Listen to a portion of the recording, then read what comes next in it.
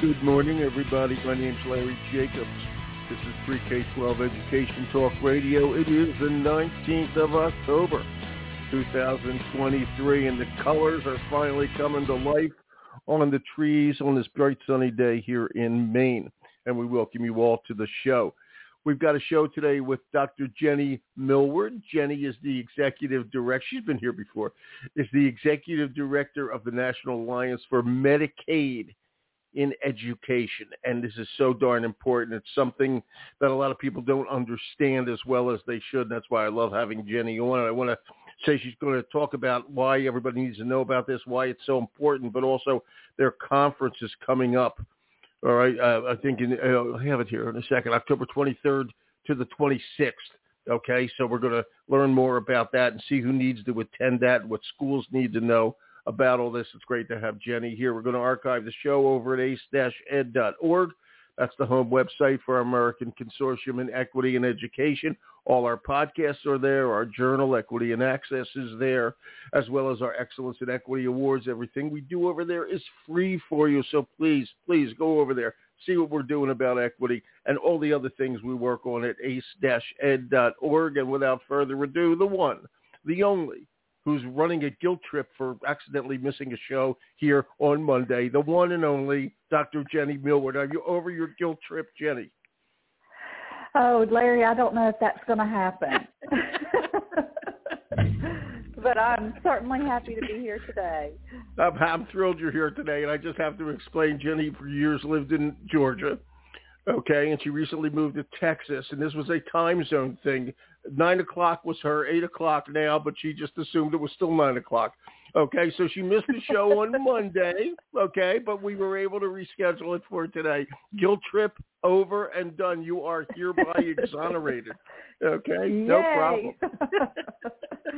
So try to go on with your normal life.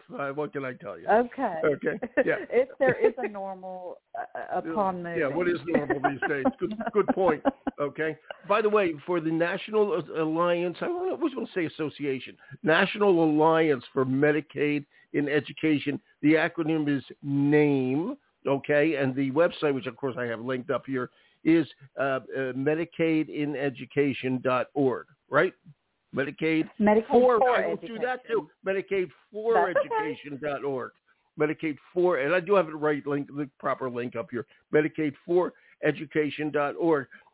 Just talk about this, and I said it before, and you know you've been here before, but I think it's important people understand why is Medicaid in education even something we need to think about. And I know a lot of people do know the answer, but I think more people don't. Jenny, give us the word. That sounds great, Larry. So Medicaid for education the program started about a little over 20 years ago. Of course, it's a federal program. It was optional. Right. It still is optional. And that's why so many people didn't know about it. And it took up until just 2 years ago for all 50 states to come on board with it at all. Wow. And so we have an optional program that many states were not taking advantage of. And every time I would go to D.C. to meet with, our congressmen about funding, education funding for the past several years, this is something they've pointed out, is that, we have programs and opportunities and money that's being left on the table.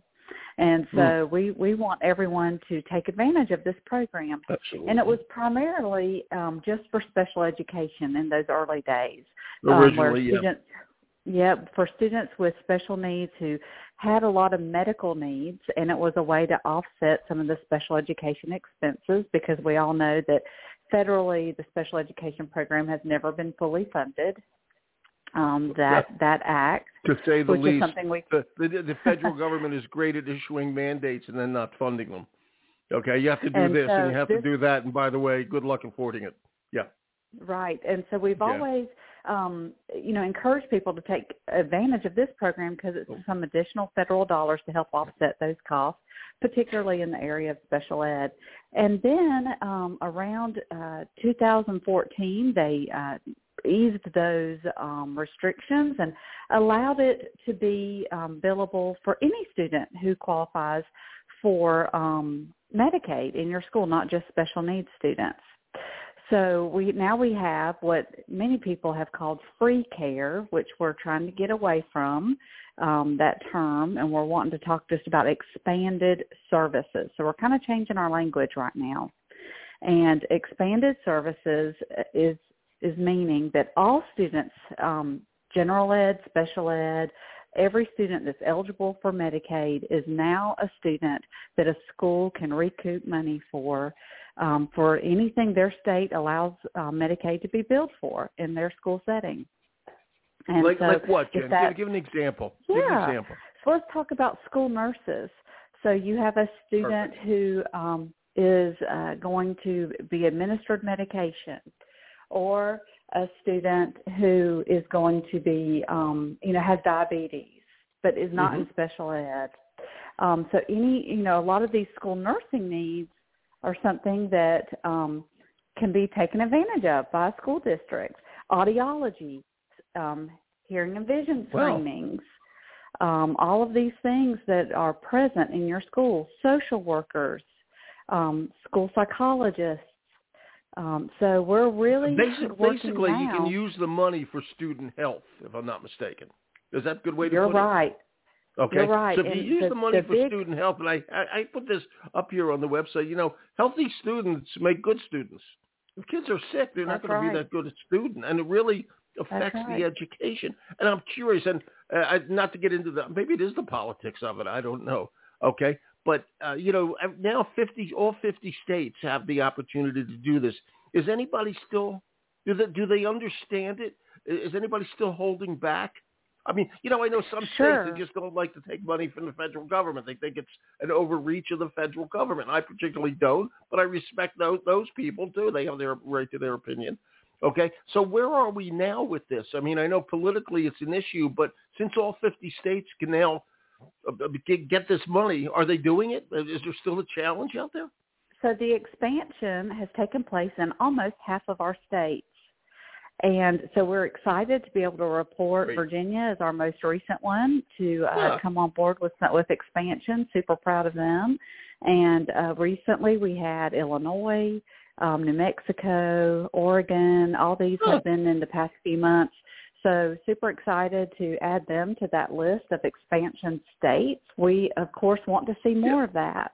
And absolutely. And what's interesting, the 3 states you mentioned, New Mexico, well, you mentioned 4 in Virginia, but it was New Mexico, Illinois, and Oregon are, if I may, blue states. Okay, you would think they'd be jumping on the money. So that struck me as rather interesting. Not to get political, I just found it interesting. Okay, usually, when we hear people don't want Medicaid, it usually comes from a red state, and they're welcome to their opinion. Okay, but I just thought that was kind of interesting that those states are just coming on board. That's cool. That's great. And so it's really a great program. It's all about student health and wellness. We know coming out of the pandemic, we have students who are particularly struggling with mental health needs. It was a problem before the pandemic. The pandemic helped us shine some more light on that. And so this is really the big push right now is to let's come together, let's help students, let's get them the mental health care that they need. And while they're at school, they're there. Schools are uniquely poised to know where the kids are and be able to help us implement a lot of the needs that they have and take care of the needs that they have. So the hope is that we can take care of mental health needs right now during such a critical time. Oh, it's so important. So who are you with the Alliance? You and the Alliance are now the same thing. Okay. Who are you guys? Congratulations. Okay. Who are you? Who are you? Are you working more with schools or more with the government? Okay. Where's the Alliance fit in on? Your Alliance fit in on all this? That's a great question because that's actually the reason we were created. So there was no table to really sit at to talk about this topic with all the parties, and we like to call it the 3-legged stool. And so we recognize that we were created 21 years ago as a safe place to have a conversation about best practices and and how we can do this. Because it's an optional program, every state writes their own. Every state is different. We have 50 unique Medicaid plans in the United States. And so it's great to be able to share and compare and talk about best practices. And so that's what we do. And it's been a great year. We've had more collaboration than ever. We've had more meetings on the federal level than ever. Lots of states inquiring about how they can maximize, their programs. And some states that have expanded recognize that there's still expansion that they can do. They might have only added school nursing. They can come back and add other areas. So there's room for growth even in the states that have already expanded. And so we're that place. Well, the new guidance that we've been waiting on for so long was just released a few months ago. And so that's why there is so much excitement around conference, where we're going to be able to pull our federal partners and state exemplars together to really drill down and talk about what the new guidance needs, the new flexibilities that states have. One of the reasons, Larry, you asked earlier about why people are reluctant to do this. Well, sometimes the administrative burden was just too much, particularly for really small districts. Hard to do all the paperwork. Yep. Right. Well, the new guide that was released allows for some new flexibilities in billing, and hopefully it's going to make it a lot easier for states to be able to access these dollars. And that's really what the current administration had in mind. And so the new guidance is something we've been waiting, and now that it's here, we can really drill down, analyze, and talk about its impact. So conference is going to be full of that kind of robust conversation, and we're really looking forward to having federal agencies joining us. We have representatives from the Medicaid offices. Yeah, I was going to ask you that. Let me just phrase that question, okay? Before you said this is a place where we can all get together, okay, and discuss this. And then my question was going to be, who is the we? Okay, then we're talking to a lot of educators out there, but who is the we? Because I know it would be both sides, both the government and the schools, but where in the schools, et cetera, et cetera. Go ahead, who's the we? Yeah, so you got it. It takes multiple parties to make this work. And so in a state, you need to have present your state Medicaid agency, your state Department of Education, as well as your school districts. So you need three pieces to this pie in every state working collaboratively together to really make it work, because the Medicaid agency, they're in charge of that plan. But how can they write the best plan without going to the source with the schools and collaborating to really know what the schools need? And how can the schools know what they can access without state Medicaid agency? And so they all have to work together to really create the best plan possible. And so that is probably the message I'm pushing harder than anything else right now, is this collaboration has to be going on in every state, because we have to come into compliance by June of 2026 with the new guidelines. So we have a few years. And so we need to start having these conversations. It does. Yeah. So that's why the conversations need to start. They do need to start. And I want to ask you this. Who is it at a school district that usually takes charge of this? Okay, I don't think, I got the feeling it's probably not the superintendent. I got a feeling there's somebody else in the mix. Okay? Imagine that. Who else? Yeah. So while superintendents certainly have, a lot of responsibility and oversight, this duty usually falls on the Student Services Department. Is what I've noticed typically. The department that handles health and oftentimes also special education. Yeah. And so, but they have to work together. Sometimes it's split among departments in the school, depending on how a school is structured. But usually it's the Student Services Department. Right. It's pretty wild out there, I got to tell you. That it is getting everybody together, et cetera. So talk to me about what's going to happen at the conference, and I'll say it again. I want to say it's MedicaidForEducation.org. You can get more information there. And the conference is October 23rd to the 26th in Dallas, home of the Cowboys, which isn't good because I'm an Eagles fan. I'm from Philadelphia. But we'll move on from that little thing right there. Is that okay? Well, this is a Georgia girl that's been transplanted. I know it is. Here, I know. so I can speak this way, too. Not a okay. Dallas. But so conference, we're going to have, of course, the first day we come in, we're going to have some town hall meetings, and we're going to divide by areas. So we're going to get in groups of state Medicaid agencies, school districts, and state departments of education to talk about the current trends and issues that we have so that we're informed by our membership about what their needs are. And the next morning, we're going to kick off with the director of Medicaid himself, Dan Tsai, who is just such an incredible advocate for this program and advocate for children in schools, and has certainly done a great job with his staff, leading his staff on this project. So he's going to give us a wonderful welcome. Later in the conference, we're going to hear from several of his staff members, as well as the Deputy Assistant Secretary of the Office of Special Education and Rehabilitative Services, Katie Neese. And just love our collaboration and relationship with her. It's really an unprecedented moment in this space where we have had collaboration at the federal level between these two departments, and what a great model and example they are for states in their collaboration. Yeah, and you know what I don't know, which I'm thinking about this here as you're talking. I've been doing. Where does Medicaid sit in the federal government? Where is that? Is it the Department of what? I don't know where it sits. Do you know? Yeah, so it's its own department, and we refer to them as CMS, which is the Center for Medicaid Services. And Dan Tsai is their director, and they have several divisions, and the school division is a small part of it. It's not in another department, not in another cabinet point. Like, does he report to some other secretary of something or other? The Department of Health and Human Services, I think. That's what I'm asking. I had a feeling that was that, but you never know with these things.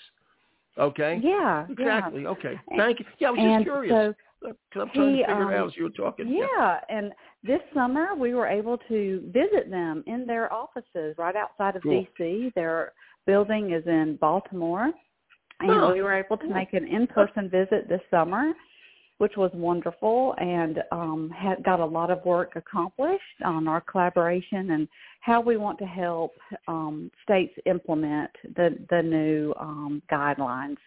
So we're calling this new guidelines the Super Guide. We've waited for it for so long, and it is sure to have an impact, a positive impact, as we work to decrease the administrative burdens in schools and allow states and schools to access these dollars in an easier way. Yeah, which brings me up to my next question. This is important. How big is your organization? Because it needs to be really big. Okay? Right. Just use it for recruiting because this is important. Let me put it this way to school districts, okay? This is federal money. It's yours, okay, if you take advantage of it. All right? And it's it's yours. It's legal. It's fair. It's good, okay? And it helps the kids. All right? So you got an organization here, the National Alliance for Medicaid and Education, okay, that's willing to help you get this money that is yours. Okay, so how are we doing on membership and all that? We'll talk about that because that's really important. Invite people in. Love to talk to you about it. Yeah. So in the past year, we have grown in our membership by about 25%, which is really incredible for a professional organization. So now we're sitting at over 500 members across the United States. Great. And we have representatives from every state. But this is what's so important. We want representatives from all three legs of the school, right? Exactly. And that's where I really want to focus on making sure that I represent representation from every state across all three legs, the state Medicaid agency, State Department of Education, and some local districts, so that we have that full voice. We divide the nation into three regions, Region 1, 2, and 3, and we travel with our conference. Region 1 was last year. We were in Baltimore. This year we're in Dallas. Next year we'll be further west in Region 3. And we're looking forward to making. We're Where? making that announcement on Thursday at conference. It's a surprise every year. Oh man, okay. So we'll make that announcement Thursday from conference. It will be in Region 3, which is further west, and then we'll reset every third year. Region 1, we do go to Baltimore to make sure we're very convenient for our federal partners, even though they're great about traveling. Baltimore's great. And so I like Baltimore. we really enjoyed that Baltimore Harbor, and so we always reset every third year in Baltimore.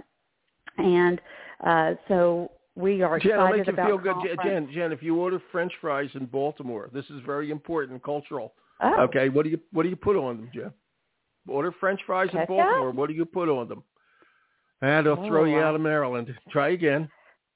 Really, mayonnaise? Yeah, you're still heading back to Dallas. Keep going. Oh, One more try. Mustard? Ready? And it's actually pretty damn good. Vinegar. What? Vinegar on French fries. That's a new one. That when you're in Baltimore and they laugh at you when you ask for ketchup, okay, you know why. Get the vinegar on French fries, and it's good. Okay. Yeah. Good to know before I make that next trip. Yeah. Okay. I believe actually you. Try it at home. Next time you have French fries, put some vinegar on it, and you'll impress the Baltimoreans. Okay. I love to try new food options. So that sounds great to me. I'm telling you, it's good. Okay, it really is. That sounds great. Yeah, I was it's just a funny say, quirk of Baltimore, but it's true.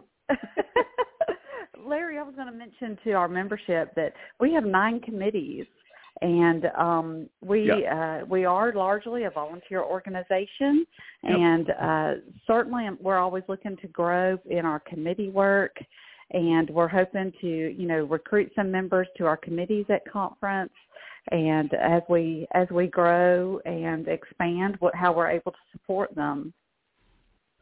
But Jen, the work you're doing is so important, and to me, the interesting thing about it, this is really, it's hidden.